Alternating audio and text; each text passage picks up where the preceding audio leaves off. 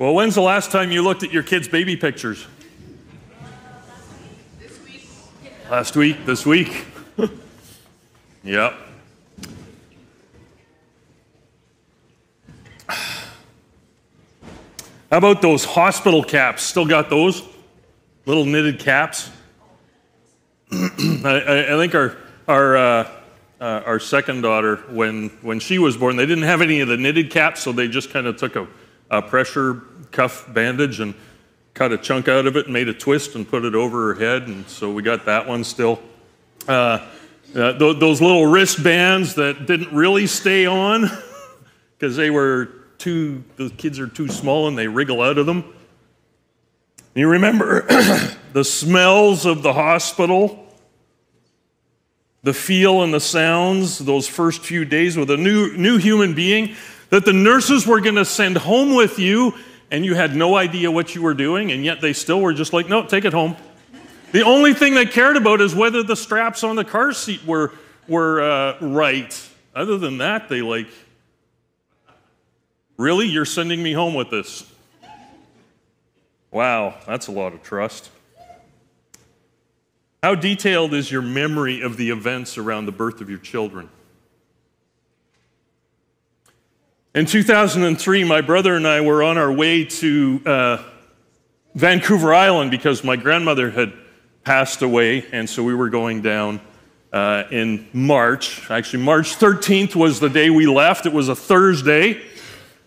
And Sarah was it was 2 weeks until our firstborn was due to arrive, but she had an appointment that day that my sister-in-law had driven her to, and so my brother and I had left early Thursday morning because it was going to be a long drive. I'm not sure when we were going to get to the island, but we got to Kamloops from Edmonton, 8 hours or so. We got to the Petro-Can station up on the hill there before you get to the Coquihalla, and we had supper there, and I thought, well, I better phone, find out how the appointment went, so I phoned. She said, yeah, things seem to be going okay, about 2 centimeters dilated, whatever, and I went, okay, well, I don't know what that means. So I went back to the table with my brother, and I said, well, this is kind of what's going on. I said, so what does that mean? And he looked at me and he said, because they'd already had their 3 kids, he says, that means we came to Kamloops for supper and we're driving back to Edmonton right now. So we turned around from Kamloops, we headed back to Edmonton, we got to the junction at Highway 16 and Highway 5, and the road was closed because of freezing rain. Yay, March. So there we were about 1 o'clock in the morning because, of course, 8 hours, we drove to Kamloops, we're on our way back, it's about 1 o'clock in the morning, the road's closed. There's a few trucks, semis in front of us, but they're salting and mudding and dumping stuff all over the road to get it open. I think it opened a couple hours later, and we blasted ahead of all of those trucks and made it home, went to sleep for the day, and then about midnight, pop, water broke, and away we went to the hospital, and on March 15th, Cara was born. And you remember all the details, right? You remember the details.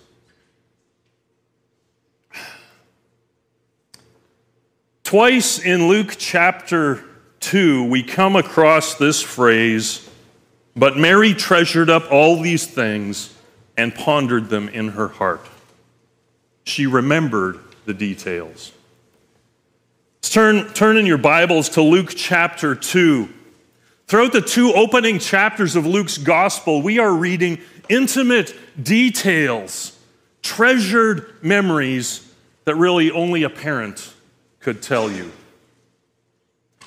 I imagine if Mary closed her eyes years later, she could still recall the smell of that stall, the hay, and the animals. Could she describe the shepherds and how many of them were there, the looks on their faces, the wonder, the amazement of that moment, the little details that just stay with you no matter how old your children are. And while we're reading the words that Luke has written for us, we are most likely reading the memories of a mother. Or who else could retell these stories with such depth and detail and emotion? Listen, starting in verse 22. When the time came for their purification according to the law of Moses, they brought him up to Jerusalem to be presented to the Lord. As it is written in the law of the Lord, every male who first opens the womb shall be called holy to the Lord, and to offer a sacrifice according to what is said in the law of the Lord, a pair of turtle doves and 2 young pigeons. Now there was a man in Jerusalem whose name was Simeon, and this man was righteous and devout, waiting for the consolation of Israel, and the Holy Spirit was upon him. And it had been revealed to him by the Holy Spirit that he would not see death before he had seen the Lord's Christ. And he came in the Spirit into the temple, and when the parents brought in the child Jesus to do for him according to the custom of the law, he took him up in his arms and blessed God and said, "Now, Lord, you are letting your servant depart in peace according to your word, for my eyes have seen your salvation that you have prepared in the presence of all peoples, a light for revelation to the Gentiles and for the glory of your people Israel." And his father and mother marveled at what was said about him, and Simeon blessed them and said to Mary his mother, "Behold, this child is appointed for the fall and rising of many in Israel, and for a sign that is opposed, and a sword will pierce through your own soul also, so that the thoughts of many from many hearts may be revealed." And there was a prophetess, Anna, the daughter of Phanuel, the tribe of Asher. She was advanced in years, having lived with her husband 7 years from when she was a virgin, and then as a widow until she was 84. She did not depart from the temple, worshiping with fasting and prayer night and day. And coming up at that very hour, she began to give thanks to God and to speak of him to all who were waiting for the redemption of Jerusalem. And when they had performed everything according to the law of the Lord, they returned into Galilee to their own town of Nazareth. And the child grew and became strong, filled with wisdom, and the favor of God was upon him.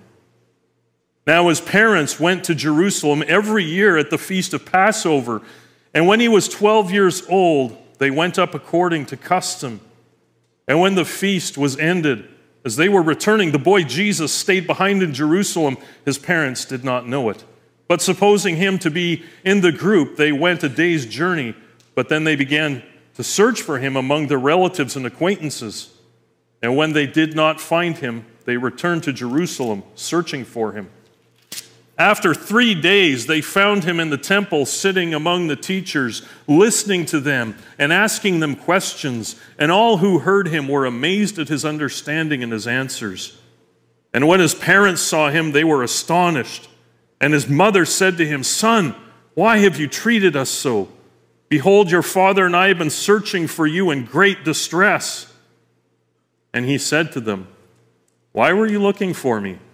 Did you not know that I must be in my Father's house?" And they did not understand the saying that he spoke to them. And he went down with them and came to Nazareth and was submissive to them. And his mother treasured up all these things in her heart. And Jesus increased in wisdom and in stature and in favor with God and man. This is the word of the Lord. Lord, thank you for your word to us, and thank you for these scenes of your childhood. Oh, Lord, how easy it is for us to think simply of the King of Kings, the Lord of Lords, the righteous one, our wonderful counselor, the one who went to the cross for us, who rose victorious and who is coming again, and how easily we forget that you were a child, that you took on flesh, and as Hebrews says, was tempted and tried in all the ways that we are, yet without sin. That you were hungry, that you got tired, that at times you even felt a little exasperated with your disciples, the lack of understanding. That you simply lived as a boy and as a teenager, as a young man, in relative obscurity in a tiny town in the middle of nowhere.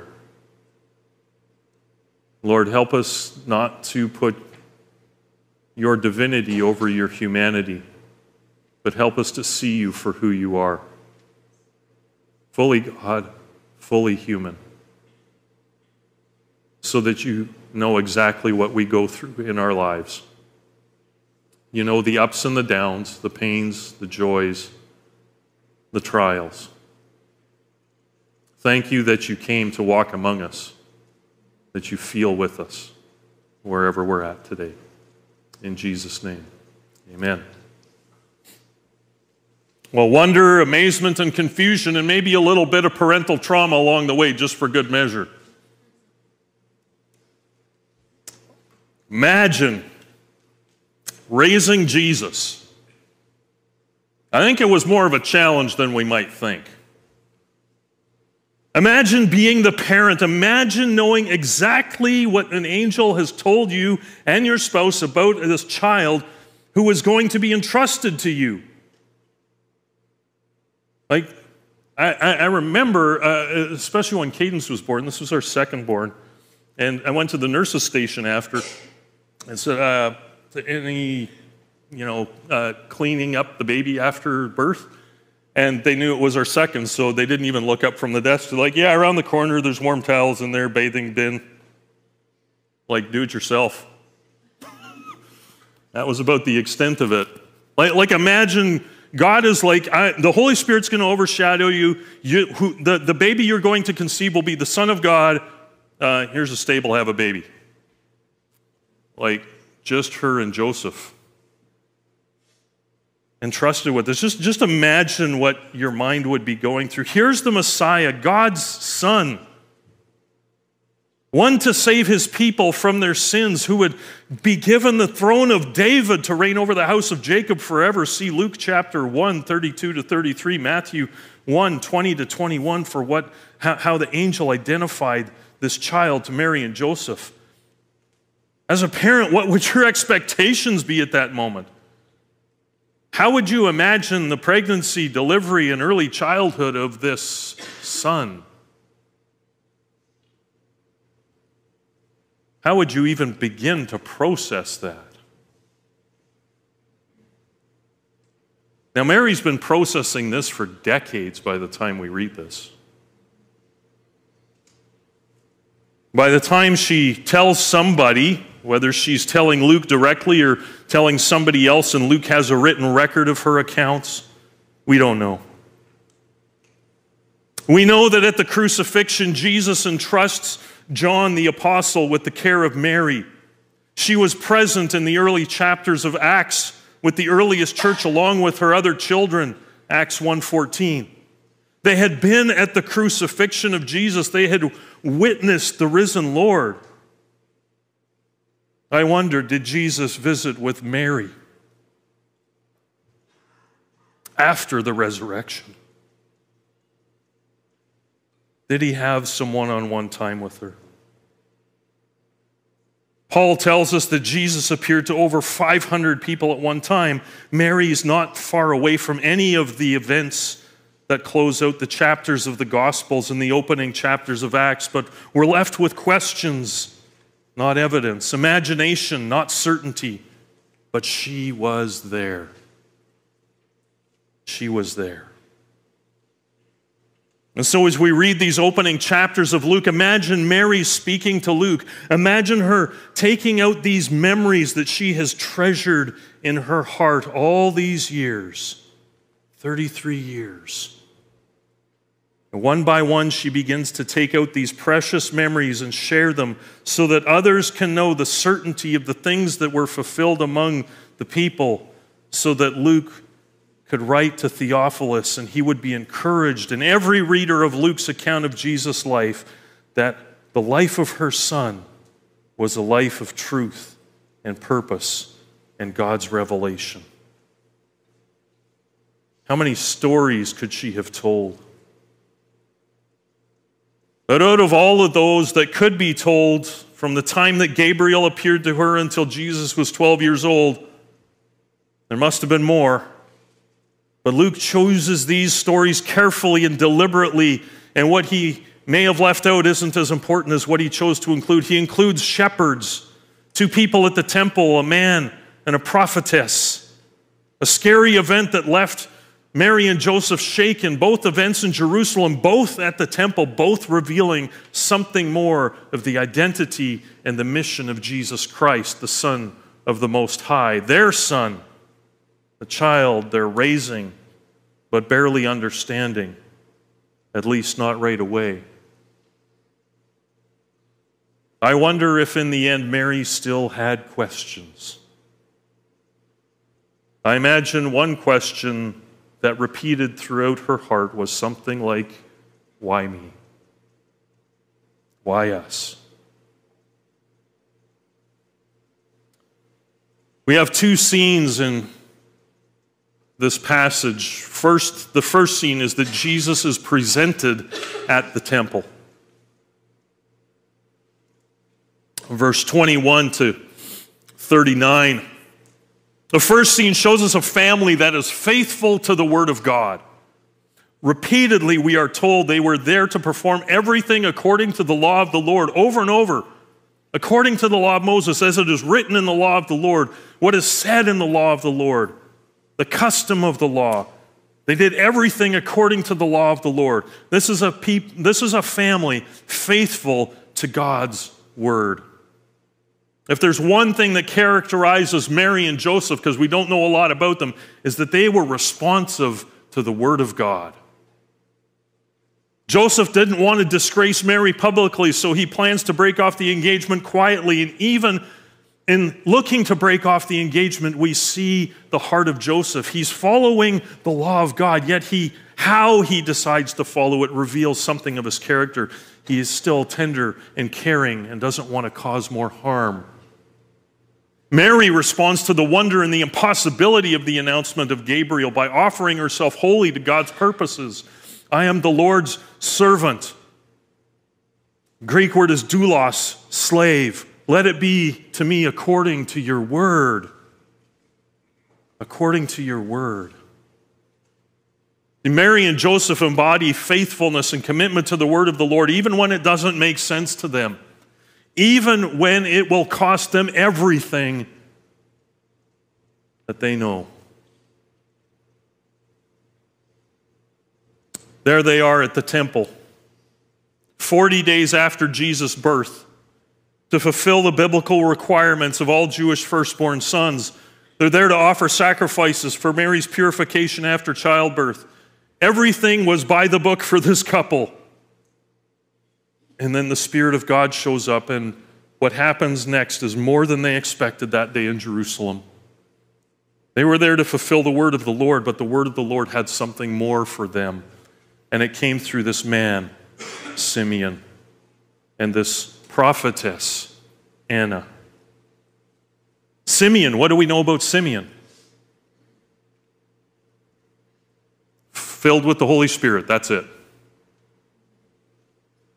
He was righteous and devout. The Holy Spirit was on him. He had a message from God that he wouldn't die before he saw the Messiah. He was led and he was responsive to the God's Spirit. We don't know how old he is. We don't know his occupation. The pictures of him being old, the idea that he was a priest, all of those are conjecture. The text tells us nothing about him, but the Spirit leading him and guiding him and what he says.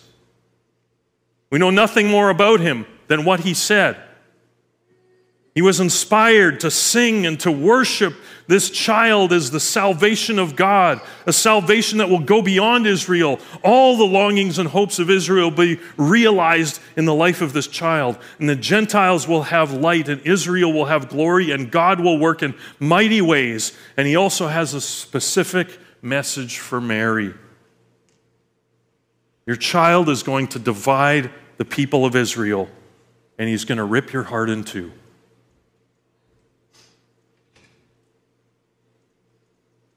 This isn't going to be easy. It's going to be painful.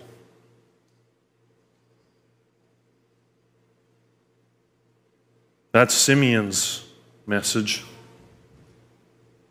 And then Anna comes on the scene. What do we know about her? Lots. She's a prophetess. In the New Testament, second only to the apostles in the list of giftings. We know her family history. We know she was married for 7 years and then she's been widowed ever since. She's now 84 or maybe older. She has dedicated her life to prayer and worship. She speaks, she praises God, she tells others about this child, but we don't know what she said. Who she is more important than what she says. For Luke, the story speaks of a reality to come, that when the Holy Spirit comes, the proclamation of the gospel and the good news will happen. Luke relates in the first sermon of Peter, which starts off with quoting Joel, "I will pour out my spirit on all flesh, and your sons and daughters shall prophesy." Already in Luke 2, we see the beginnings of this reality. For Luke, this is central to the gospel. The message goes out as the Spirit speaks through his people. So the first scene, Jesus is presented at the temple. As a baby, he plays no role. The faith of his parents and the Spirit's moving speak of his importance. On either side of the words of Simeon and the presence of Anna, we are told that they are waiting. They're waiting. But the waiting has now come to an end. They are waiting for the consolation of Israel. They are waiting for the redemption of Jerusalem. And they see in Jesus Christ that the wait is over. Here was everything they longed for and all that the prophets foretold. And Jesus is just 40 days old. He does nothing. He says nothing. He is simply there. What is it that you are waiting for Jesus to say or do in your life or the life of your family? And what if he does nothing and says nothing but is just simply there? What if amid your longing and your waiting, he is simply and silently present with you? Will that be enough to sing and to worship and to rejoice and to deepen your faith in him? Will his silent, passive presence fill you with hope and joy? And will you stand amazed in his presence? The first scene, Jesus is presented at the temple. The second scene, Jesus is present at the temple. We fast forward 12 years. You wonder what happened in between? You'll have to wait, watch the movies in heaven. Sit down with Mary and have a chat. What was it like to have toddler Jesus and 3 years old, who knew everything and didn't do anything wrong? Boy, that'd be fun, wouldn't it? Maybe exasperating even. We skip ahead 12 years in the story. Luke doesn't mention the Magi or Herod, the flight to Egypt, none of that. For reasons known only to Luke, those details aren't important, but there's something that Luke includes no other gospel writer bothers with: Jesus as an emerging adult. Well, the bar mitzvah ceremonies don't come until later. Rabbinic Judaism takes root. Jewish boys were considered adult at age 13. The specific training in the law of the Lord would begin in earnest in their 12th year, and Joseph would be the primary one responsible for Jesus' training in the Bible. Obviously, this is a family committed to living out what they believe. We've seen that already. 3 festivals a year were mandatory for all Jewish men, but Passover was the main one, and officially only the men needed to make the trip to Jerusalem, but by this time it was often a family affair, as we see in the text. They're with the rest of their family and other people that they know, probably traveling in a caravan for safety, because the roads could be treacherous and travel was done in groups, in caravans. Multiple families traveled together. It's a time of solidarity and community unlike anything that we know. Also, due to cultural issues, often the men would travel together and the women, children separately, and then they would gather at dusk and set up camp together and have a meal together as a whole community. The fact that Jesus' parents missed his absence isn't really due to neglect or unawareness. They just figured he was there somewhere. But Jesus had made a decision, it seems. The text says, the boy Jesus stayed behind. Mary and Joseph had walked all day. All day. It's evening.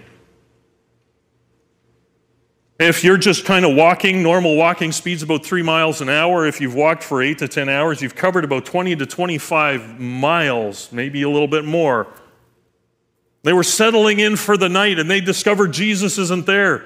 The next day, here's a whole nother day. They got to walk all the way back.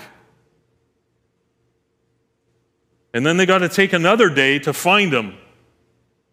That's day 3. Where Jesus slept, who offered him a place to stay or food to eat. Again, we got silence on those details. What did he do? 12-year-old kid in Jerusalem. I know, I got a 12-year-old kid right now. I'm not sure, 3 days, just hanging out somewhere by himself. I'm not sure how that would go. But we do know what he was doing during the days. He was listening. He was asking questions. He was giving answers. Amazing people with whom he was speaking. He was fully engaged in actually a very normal rabbinic practice of discussing theology and the Torah with the teachers in the temple. Rabbinic teaching was a discussion. It was questions and answers and more questions. And you just kind of kept back and forth questioning, digging deeper into an issue, probing it. And here is Jesus at 12 years old, not just holding his own, but he's amazing them. Again, what was said and the issues they debated, no idea. The text is silent on this. And perhaps Jesus didn't tell Mary and Joseph what they were talking about. Perhaps they wouldn't have cared that much at that point either. The text is not silent on who spoke first. Son, what have you done to us? Your father and I have been looking for you in great distress. The word there is like we were out of our heads with worry. Of course you were. It's been 3 days. Your 12-year-old kid, who, by the way, happens to be the Messiah who's supposed to save the whole world, is missing. You lost the Messiah? Wow. No pressure, right? Mary's just like in full mama bear mode here, right? Like, what are you thinking? Your father and I have been so searching for you. The ESV puts it, searching for you in great distress. Yeah, I imagine that. Now imagine being Mary and Joseph and your missing son says, why were you looking for me? I'm not sure he'd get the next sentence out. What do you mean? You were looking for me. Didn't you know I'd be right here? Oh, man. I think I'd be pretty wound up. How about you?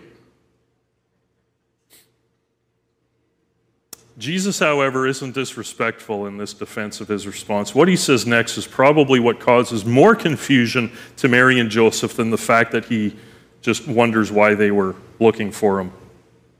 At least at this point in their understanding. Did you not know that I must be in my Father's house? Now, I don't know about you, but I want to know what Joseph was thinking at that moment.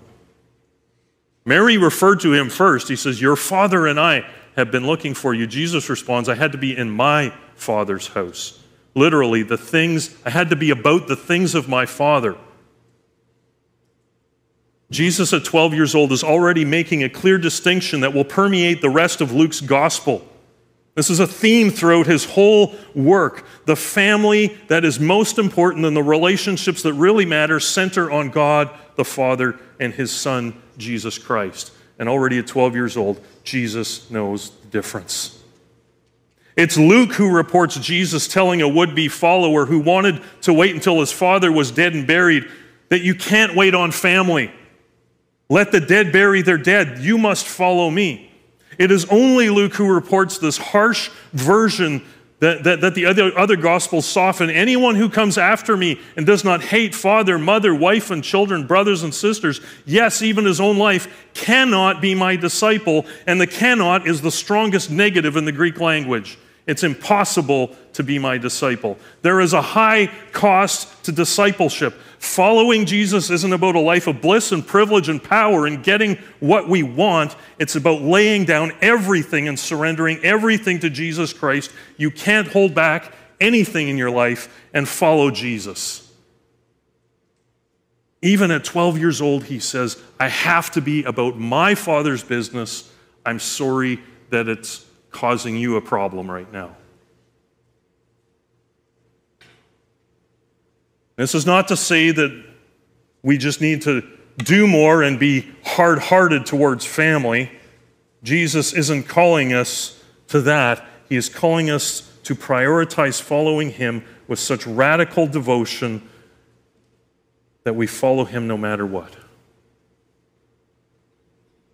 He isn't calling for more religion or effort to prove ourselves worthy. Jesus calls us to follow him in a radical new way of relating to God that is not possible, really, apart from his Spirit moving us and leading us to this impossible, incomprehensible life that calls us to take up our cross, to love our enemies, to pray for those who persecute us, and give up our power and privilege to become servants to everyone around us.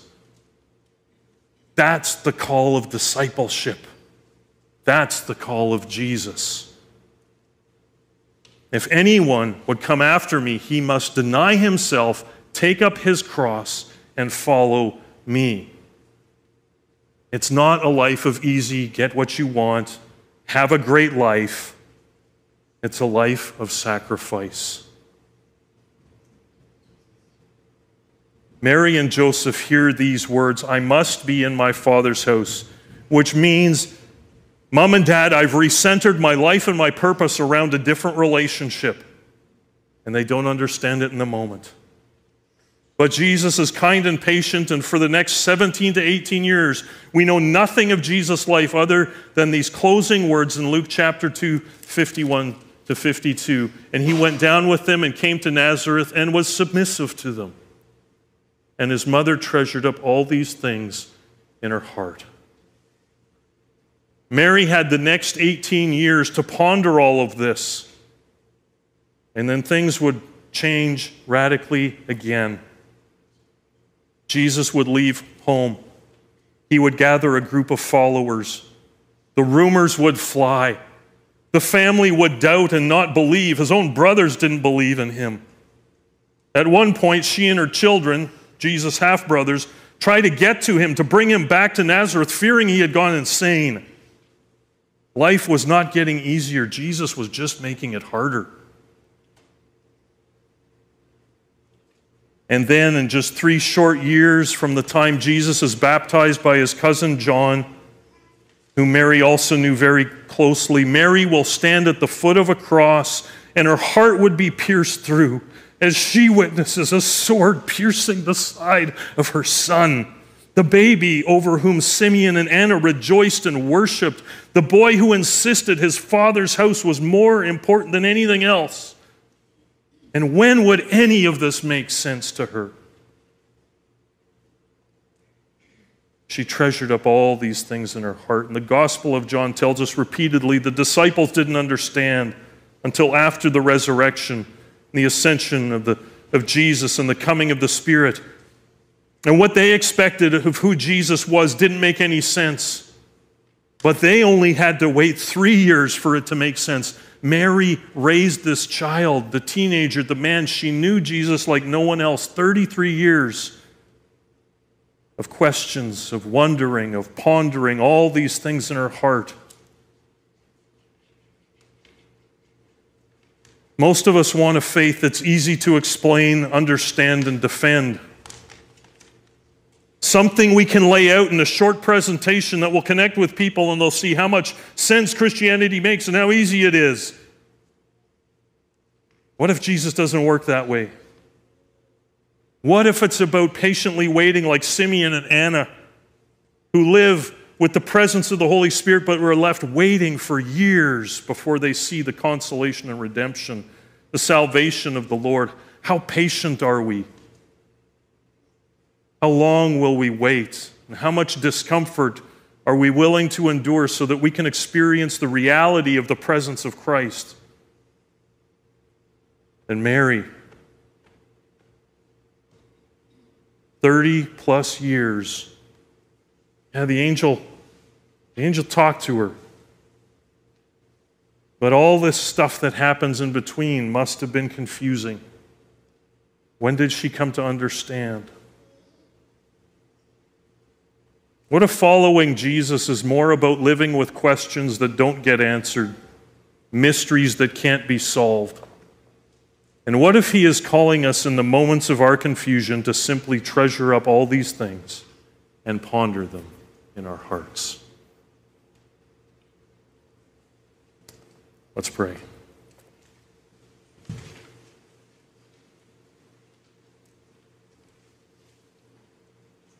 Lord, sometimes we don't know what to do when you speak to us or when you show us something in your word. Help us, Lord, to live in the mystery. Help us to embrace wonder. Help us not to run to try to get all of our questions answered so that we can figure everything out about you and live with some form of absolute certainty that everything we believe is absolutely 100%. Help us to embrace the mystery that God became human. Help us to embrace the questions that we don't have answers to, and the questions that you don't answer for us. The questions of Job. When suffering comes, when your children are taken, when your health is gone, when your spouse just says, hey, curse God and die, get this over with. Lord, life has questions that we just can't answer.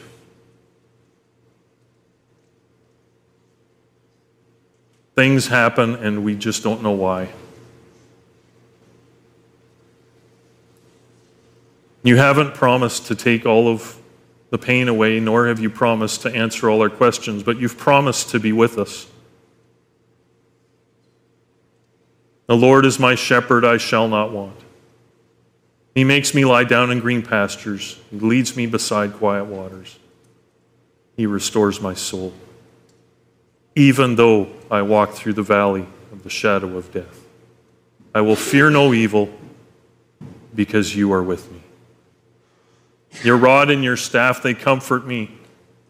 You prepare a table in the presence of my enemies, and my cup overflows, and surely I'll live in the house of the Lord forever. Lord, what more could we want than to just be with you and you with us? Lord, help us to quiet our questions, to take all of these things that may be swirling around in our minds about what's going on in our lives, the things we've had to walk through, the pains we've had to endure, and treasure those things in our hearts.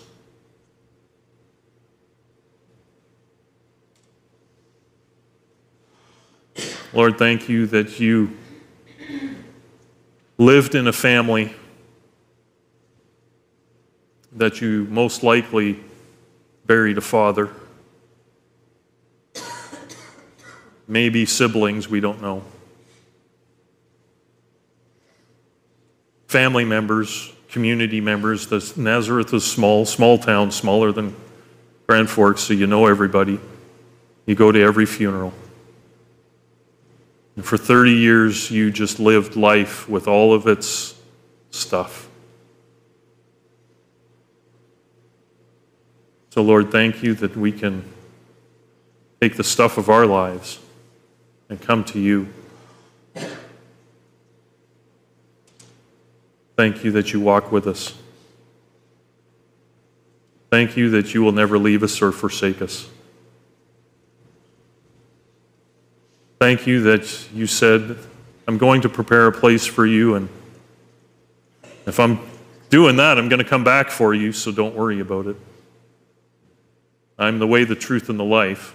No one's going to come except through me. And I'll be with you always to the very end of the age. So, Lord, help us to rest in your presence, especially when we don't have answers to our questions or our pains. In Jesus' name, amen.